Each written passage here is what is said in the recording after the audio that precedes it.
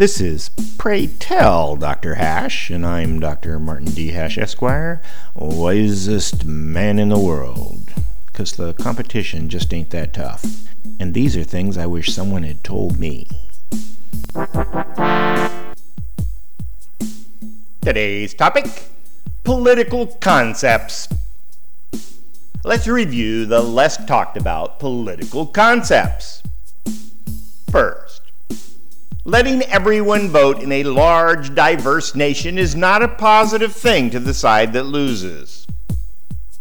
Second, voter suppression is Stone Age technologies like polling places and voting booths that are only open for short hours with not enough capacity. Third, election forecasting is more entertainment than facts. Fourth, helping people become free by spreading democracy is actually cover for geopolitical national self-interest. Fifth, political parties have no ideology because their constituents are too diverse. Sixth, protesting has emerged as a method of preventing other people's free speech.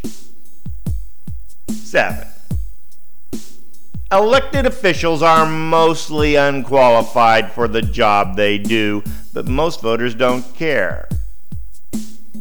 Eighth, the political center can be easily deduced by averaging both ends. You may get your news somewhere else, but take your advice from me, the wisest man in the world.